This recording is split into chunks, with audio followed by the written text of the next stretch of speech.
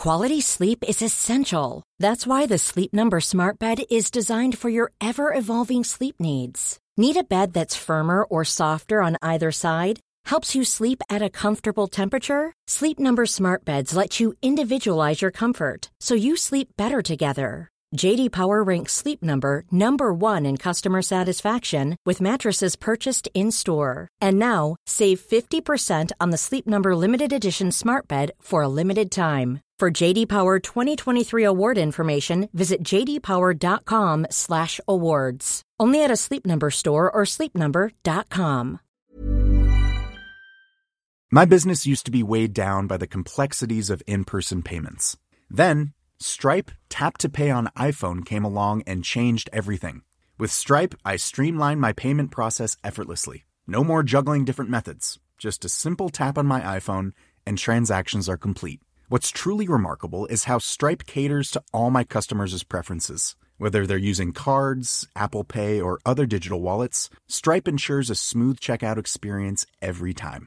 Setting up Stripe was a breeze, taking just minutes to get up and running. From local markets to global retailers, Stripe helped me expand my reach and grow my business with ease. To learn how Tap to Pay on iPhone and Stripe can help grow your revenue and reach, visit stripe.com/tapiphone. Daily Tech News Show is made possible by its listeners. Thanks to all of you, including Philip Lass, Daniel Dorado, and Howard Yermish. Coming up on DTNS, virtual reality tries to make it as a K-pop group.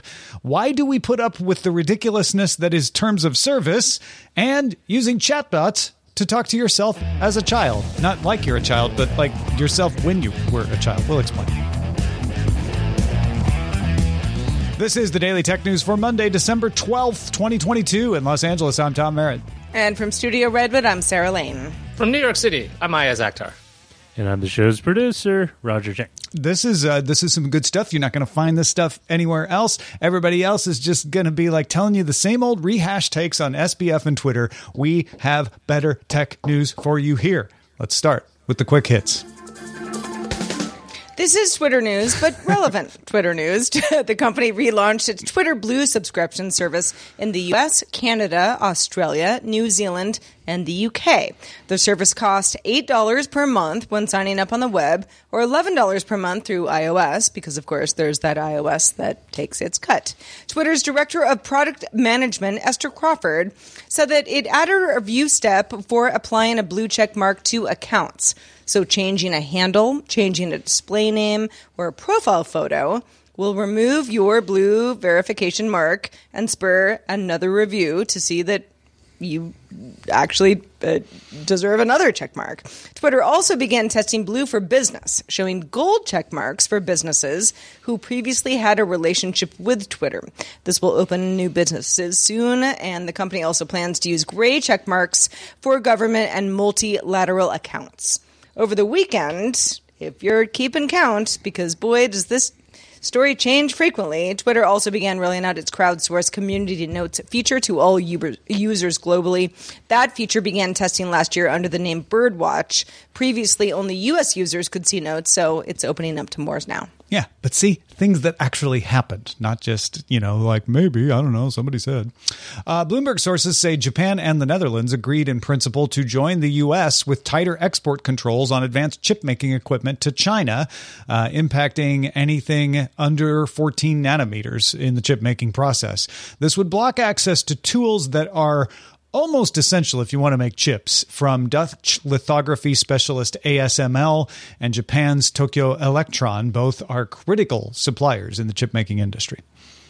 Now, when the Matter Smart Home standard launched back in October, it supported controllers. That was a first. Now we have the first wave of Matter-enabled devices. Eve Systems began rolling out an optional update to its Thread-enabled Eve Energy Smart Plug, door and window contact sensor, and motion sensor to add Matter support.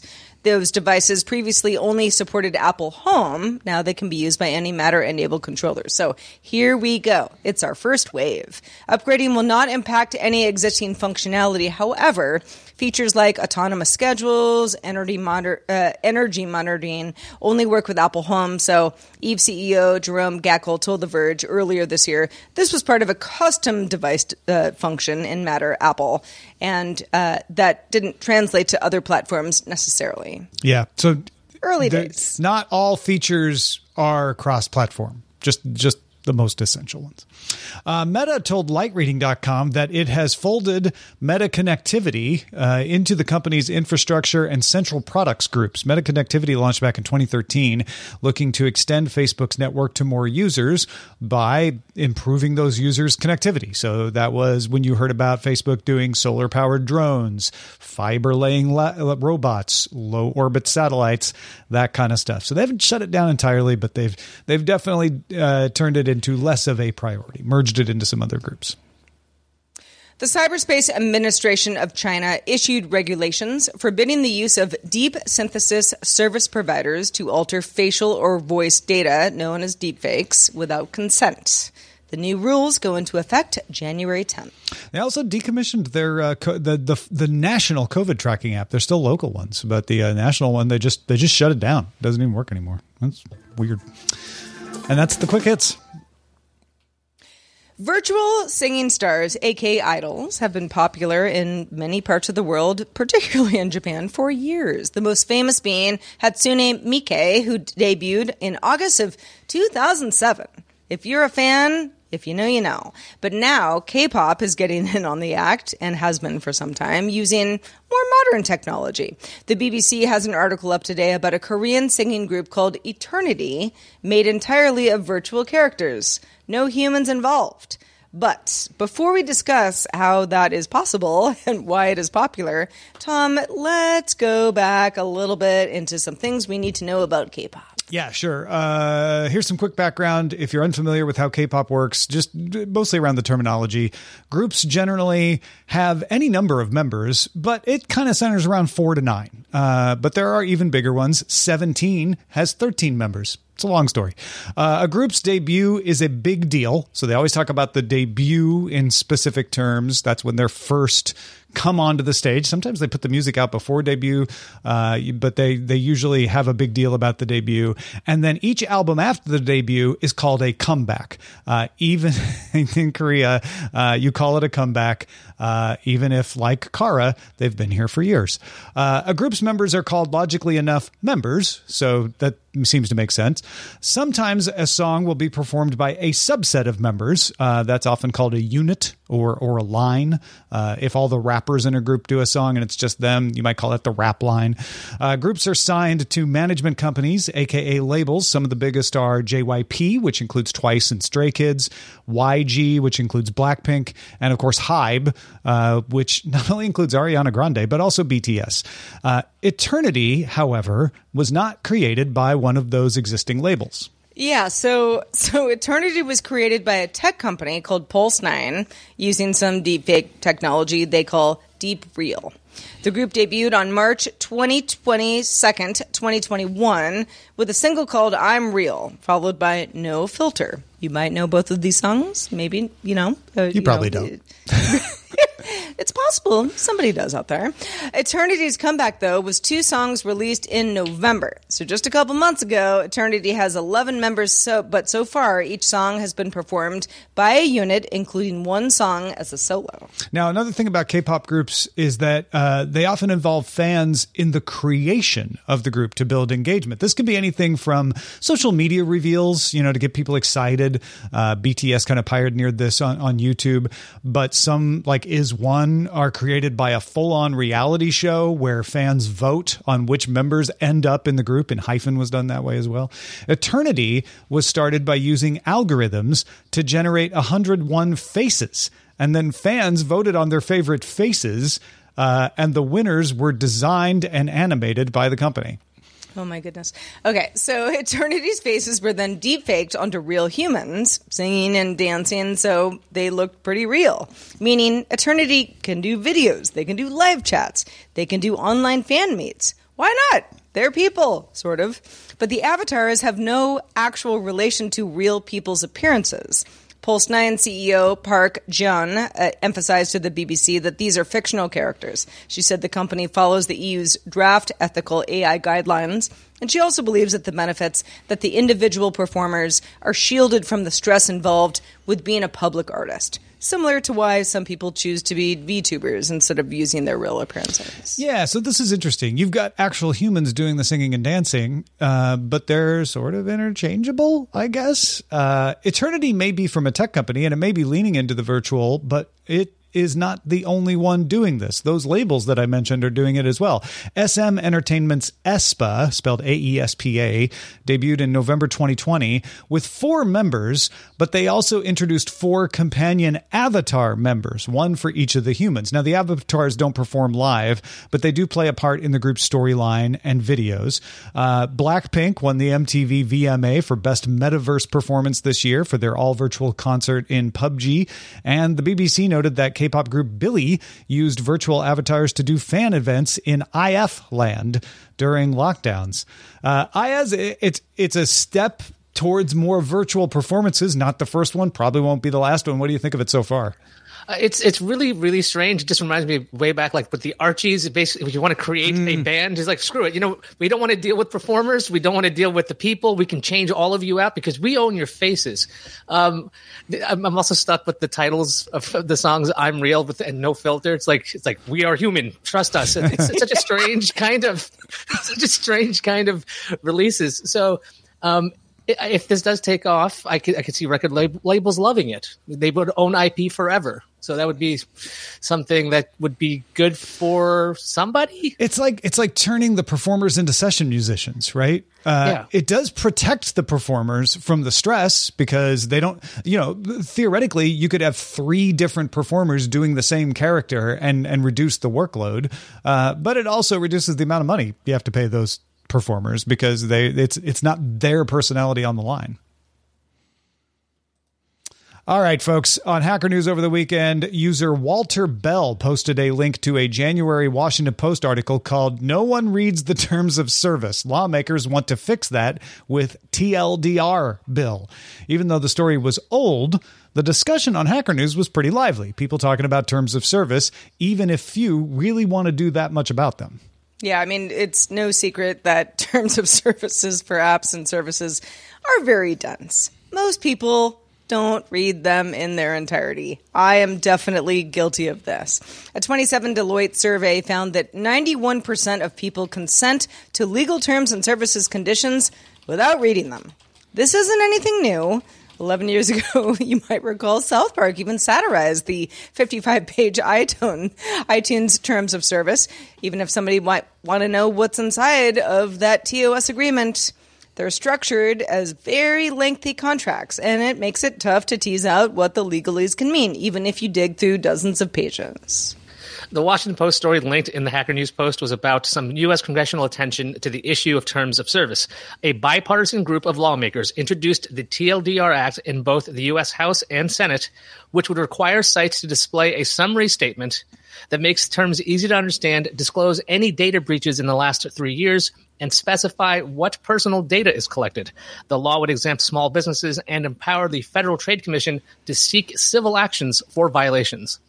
Yeah, so the TLDR Act was introduced back in January, almost a year ago. Hasn't made it to committee yet, but you could argue that even its introduction has had at least a small effect. Both Apple and Google introduced privacy nutrition labels in their app marketplaces, for example. But I guess the bigger question is, why is the disconnect between legal sort of I don't know, some people would call it fiction, and the reality of terms of service and how we all decipher what's going on in between? Yeah, I mean, the legal fiction being the fiction that everybody reads these, right? The legal fiction is, well, the terms of service were presented. If you didn't read them, that's your fault. Whereas 91% of people are like, yeah, I don't have time to read them. And I think it is an undue burden on people to assume that they would read all the terms of service that they would have to read in order to have an informed agreement to everything. I feel like it's a disconnect between the drift of legal language as it is processed through the courts and refined in its meanings and modern language, which drifts in a different direction of what people think is meant by certain phrases. As a person who's passed the bar in the past, am I onto something there? What do you think? I mean, so the law and catching up with the modern world is always behind. It's almost always behind. So the reality is there needs to be notice. Of course, there's notice, and you should have an opportunity to check the terms and conditions. You do have those things when you get in your app, you can hit accept. You do have that time if you decided to do it. So technically, they're all covered and everything. I mean, the companies that have these terms of services, but it doesn't really reflect what normal people do. Like I know when I rented a car once and I actually read the contract, the person behind the counter was floored. She's like, "What are you doing?" I'm like, "I'm reading what it says." She's like, "Nobody does that." I'm like, I want to know what I'm on the hook for. So, I mean, if the terms and conditions are going to have this, like in this bill, here's another thing you're going to read. I just think people are going to ignore that too. So it's kind of, you got the law trying to catch up with modern people, and then you've got human behavior, and people just want to use apps or want to use services. They want to use their operating system. They want to use stuff. And if they can't use the item without hitting accept, they're not going to think twice about it. And my head always goes spinning about the idea that everyone's giving up their right to like go into court with these people because everything's got arbitration clauses included in terms of services, which I think is really, really bonkers, by the way. So I think this is just a mess that is very difficult to undo, and I'm not sure where this should go. I'm not either. I'm really not. I cannot tell you how many times I've been like, yes, I agree. And I'm like, I should have read it, but I'm not going to read it. So, I'm very much in the camp of many people who are like, what? Yeah. I'm not doing that. It's a broken system. It's a very broken system. Because as someone who runs a company, I understand that companies need to be able to say, like, these are the terms that we are offering our service on. We are not making these kind of promises. We are making these kind of promises. Sure. And here's the privacy disclosure and all of that stuff. Terms of service are important, but the way they're written now, they're unusable. Like this is a user experience designer would never allow this out, right? It's only a legal department that would ever approve this. So I'm not saying I have the solution, but I think we need to start over and determine, like, yes, arbitration, when is that allowed? When can you just say it and it becomes true? What kinds of things can you put in a term? Like maybe there just needs to be categorization of like these kinds of things can be put in a term of service that we know people may not fully read before they agree. These kinds of things can't, because we know that people aren't going to fully read it before they agree. And someone in the chat was talking about plain English in some of these terms of services. And that's the kind of a problem, because plain English is open to interpretation, and that brings liability. So you need to have precise language. And then so when you have precise language, you get the longer terms of services with very precise words and sections, and they're 55 pages. And then you go, I'm not going to read this. Why isn't it written a different way? Yeah. I think one of the few things that we... Yes, very good points. One of the few things that we get, I think it's kind of useful. It's almost like when our phone is like, do you want to give this thing away? You want your microphone, your video, your camera operational? Like that's the closest thing. Like if it was per item, you're putting your name in, like, we're going to share this. Maybe that's a way you could have like a person pop up terms of service. It sounds annoying, but it might be better because at least it would definitely get your attention. Yeah. I think anytime any of us, and I'm not excluding myself, have picked on someone saying, but what you said was this, you're doing the kind of thing that led to terms of service being written the way they are. They're being written for everyone who goes, but you didn't say I couldn't do it. You said I shouldn't do it. Like whenever you have done that, you're doing the thing that causes this kind of terms of service to be written. So kind of like the pop-up idea. That's pretty genius. Oh.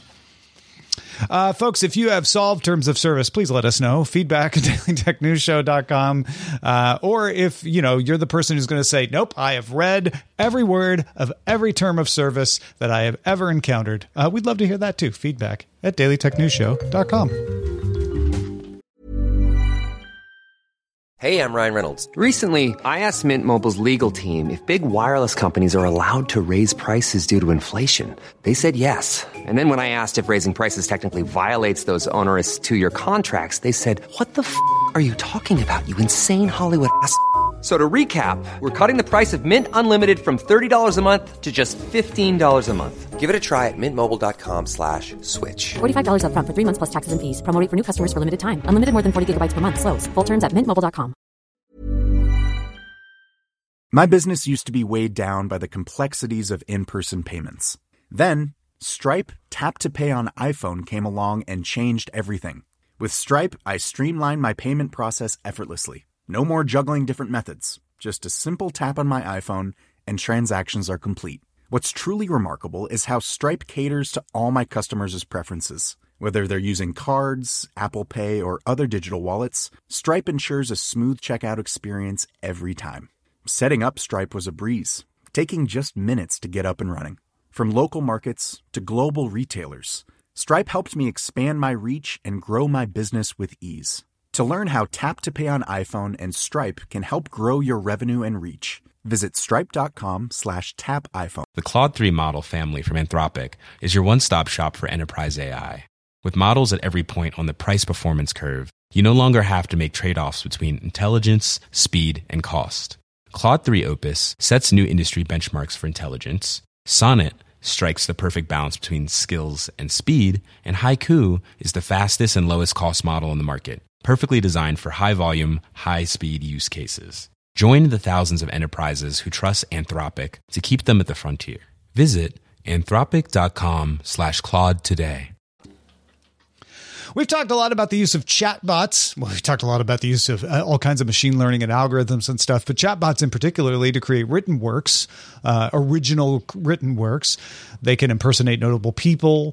We've had them impersonate us. Sarah and I have had it look at our works and create virtual versions of us. They're often used at customer support.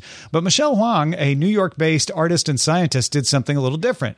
She fed the OpenAI GPT-3 playground and trained it on journal entries from her childhood as an experiment to see what it would be like to talk to herself as a child.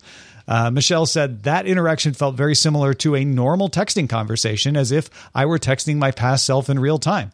Felt like I was reaching through a time portal disguised as a chat box. As I know you were looking at this story pretty closely. Is this something you would find compelling? I think it's interesting just as a thought experiment. I know I don't think I want to talk to me from the past because I've grown a lot, and the person I used to be, I'd be like, that guy's a jerk. I don't want to see what that guy was thinking. But then again, I was a lot more motivated. I'm really curious to know when we think about when we're going to school, like how on earth did you do 7 subjects in a day? Like nowadays, like I could do one thing per day. That's enough. So like, how did that person handle all that stuff to kind of get this insight, this idea of what you were like? Because what you think about yourself now is through a filter. If the way this person did this with their journal entries, that's a much more like raw kind of feel. So that way that person is really getting close to themselves in a way that's, I think it's almost impossible to do without like tons and tons of either therapy or videotapes of watching yourself. So I just think this is a very interesting thought experiment. It is. And Wong had said, I actually have been through quite a bit of therapy over the years, and she has more journal entries than, I don't know, I mean, more than I had when I was a child, although I also, had like sort of the diary type thing. Some of it that she found just kind of awesome and in a way helped her like know herself a little bit better. I was like, I don't know if I would have the same reaction to this, because talking to myself as like a 10 to 12 to 15-year-old is quite frightening to me, because I was just, I just didn't know a lot of things. I still don't, but I knew a lot less then. And I don't know that I would want that version of myself to give myself life advice, but I haven't actually gone through this experiment as much as she has. And for her to say, it was actually pretty therapeutic is actually kind of cool. And kudos to her for being like, I have so much of this stuff written down. Why not see where we get with the modern technology that we have. Yeah, especially people my age and older may be like Sarah and saying, who's much younger, by the way, but they may be saying, I don't really have all that much written down. But folks, the younger you get, the more you've probably written, some of it publicly and online, right? So there's more that you have to train these things with. Now, Michelle lucked out in that she had a chatbot that said, I'm honestly proud of you for everything you've accomplished. That would make me feel very good too. Remember, this isn't simulating the mind of young Tom Merritt. This is simulating the style. And some of that is just going to be random. So it's just as likely that you train it up and it says, like, I'm really disappointed in you. Like, I never would have thought you would have done this, because, again, it's not really simulating what you thought and felt as a young person. It's simulating, oh, this is how that person talked, and it has to fill in the gaps itself. I'm thinking about talking to younger me. I'm wondering if my son would be friends with me at my age, and I could probably set this up as a chatbot, just as an experiment. It's like, what do you hang out with this person? And I seriously doubt it, because he's so nice. My son is so nice, and I was not. So just really, I want to build a couple of these using like all kinds of like either tweets or old journals. I don't know if I've got my own, but I can find some. I'm pretty sure. Yeah. I've got some old things that I wrote. The younger I get, the harder it's going to be, though. But certainly high school and college, I've got things that I wrote. Well, I'm just saying when I go back, to try to do a 7-year-old Tom, I don't have that much material to work with. Whereas I wrote journals and stuff in high school, and I think I've got those. I could probably put that in. I certainly have plenty that I've written, since I started doing tech journalism in the 90s. But let's say that was not the problem. I bet it would be interesting to talk to young me, but once I get my teens, until I'm probably in my 30s, I don't really want to talk to myself. Like, I feel like that person is just going to be argumentative and hard to get along with. Giving bad advice, kind of in a bad mood. Yeah. Probably teenage me as well. Well, teenagers, right? Yeah. I love this research project. I really do. Mm-hmm. I would wonder how much I would get out of hearing from the old me. Well, Sarah, I have been wondering if anyone on this planet has solved the problem I have of wanting to be able to get to my earbuds easier. Oh, Tom, I'm glad you asked, because I've got a solution for you potentially, and for many others. Huawei launched the Huawei Watch Buds in China. This is a smartwatch, but also with a pair of wireless earbuds under its watch face. So yeah, you flip up the face of the watch, you get to the earbuds, and now you have both. The buds weigh about 4 grams each. They aren't stripped down, though, and includes AI noise-canceling technology, supports touch controls to answer calls, adjust volume, skip tracks, kind of what you would expect from, Okay. Yeah. The watch itself includes a 1.3-inch AMOLED screen, includes sleep, heart, ECG, and blood oxygen sensors, and runs Harmony OS 3. Oh. Available now for 298 won. 2,980. 2,900. Thank you, Tom. Which is about $430 because math is hard. Oh, listen, you can't keep Huawei from designing. You can stop them from building chips. You can stop them from getting lithography machines, but they can keep their imagination. I don't hate this. I do not hate this. And you might say, that's crazy. Why would you ever build something under the watch face to like hold earbuds? That it would be like taking up so much room. It would make the watch crazy. I lose earbuds every 5 seconds. This is my dream machine. Makes it easy to get at them. Yeah. Yeah. I love this and I hate it at the same time. I don't know what to think about this. It seems like I'm just thinking in my use case, I'm a spaz. I know that thing's going to flick open and I'm going to lose earbuds at random at the wrong time because I talk with my hands a lot. So boom, there goes on my earbuds. I don't need projectiles attached to it, but it's really handy. Yeah, I'm going to need. So I love the idea that this exists. Yeah. Somebody thought this was a good idea and it made it to production. It's a real thing. It's always easy until you actually like get your hands on a device to come up with all the ways it couldn't possibly work. My guess is Huawei also thought about all the ways it couldn't possibly work and may have addressed a lot of those. So maybe it's not too thick. Maybe it won't pop open easier. We'd have to get our hands on it to be sure. That always brings me to like, okay, let's assume that they fixed all the obvious stuff. Do I want this?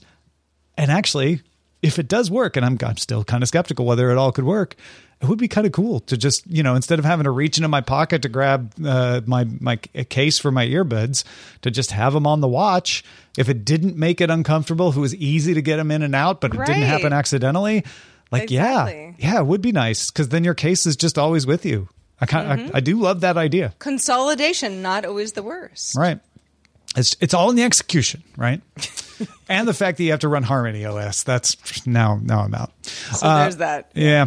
All right, let's check out the mailbag. Let's do it. This one came in from Scott over the weekend. Scott said, I am completely on board with the services as a subscription plan for cars. We were talking about this last week with John Dvorak. Scott says, 2 years ago, when I purchased my new car, I couldn't afford all the options I would have liked. But today I can.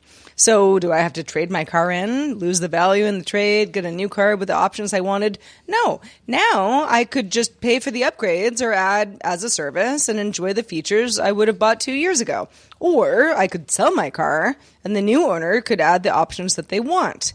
Sounds like a wonderful idea. Also, it's cheaper for the manufacturers to build all the cars the same and then disable options that you haven't paid for instead of customizing the car for the options that you choose and waiting months for it to be delivered. This is a win-win all around. Well, Scott, I disagree with you, but I can't find any fault in your logic. I feel like Scott is... I get where Scott is coming from. And when I say I disagree, I don't mean I disagree with any point you're making. I disagree in how I feel. Like I feel differently from Scott, but yeah, this makes sense. I guess the key is if the price of the car is equivalent to buying a car without those options, right? If you're paying just about the same as if you got a car that didn't even include those options, then it is kind of nice to know you have the option, even if you never take advantage of it.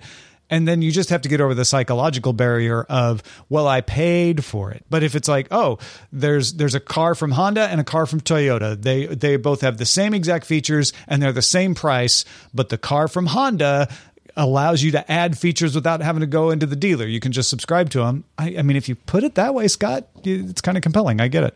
I get where you're coming from. In many ways, I just think like, okay, it's software for my car. Like, what software am I paying for? Yeah. Not unlike Creative Cloud, but... Scott means subscribe, I think, to these features, not purchase the features, but it could be a difference to some people whether you subscribe or purchase them too. So that's a difference too. Well, what isn't a difference is ever having Ayaz Akhtar on the show because it's always the best ever. Ayaz, let folks know where they can keep up with the rest of your work. Go to thisoldnerd.com. This has my YouTube show, so watch that show. It's a good show. I've been doing it again, and I got a new episode coming out this week. We show you how to have the most tech-forward life and home as possible. And the thing is, because life is short, our projects are short because you got more important stuff to do, like watching DTNS. That's compelling. It really is. Yeah, go check that out. Win-win. Also, we wanted to thank our brand new boss, Michael. Michael just started backing us on Patreon over the weekend. We see you, Michael.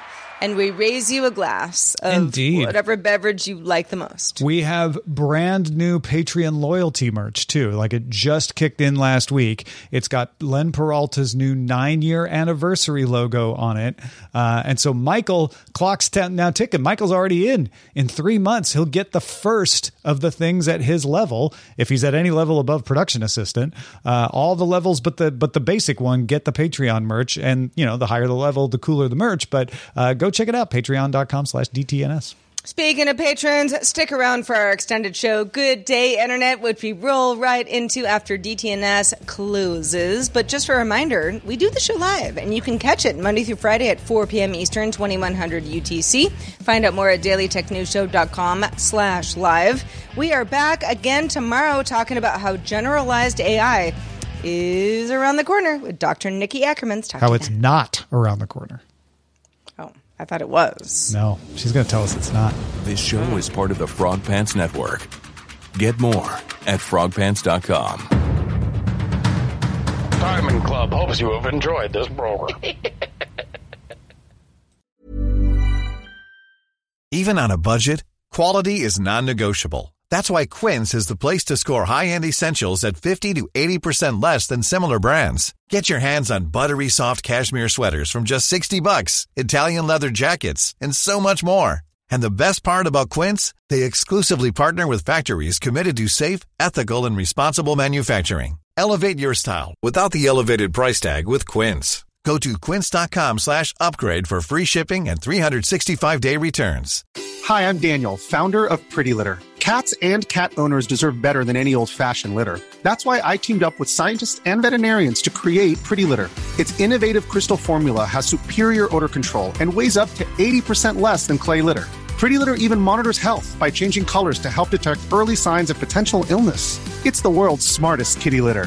Go to prettylitter.com and use code ACAST for 20% off your first order and a free cat toy. Terms and conditions apply. See site for details.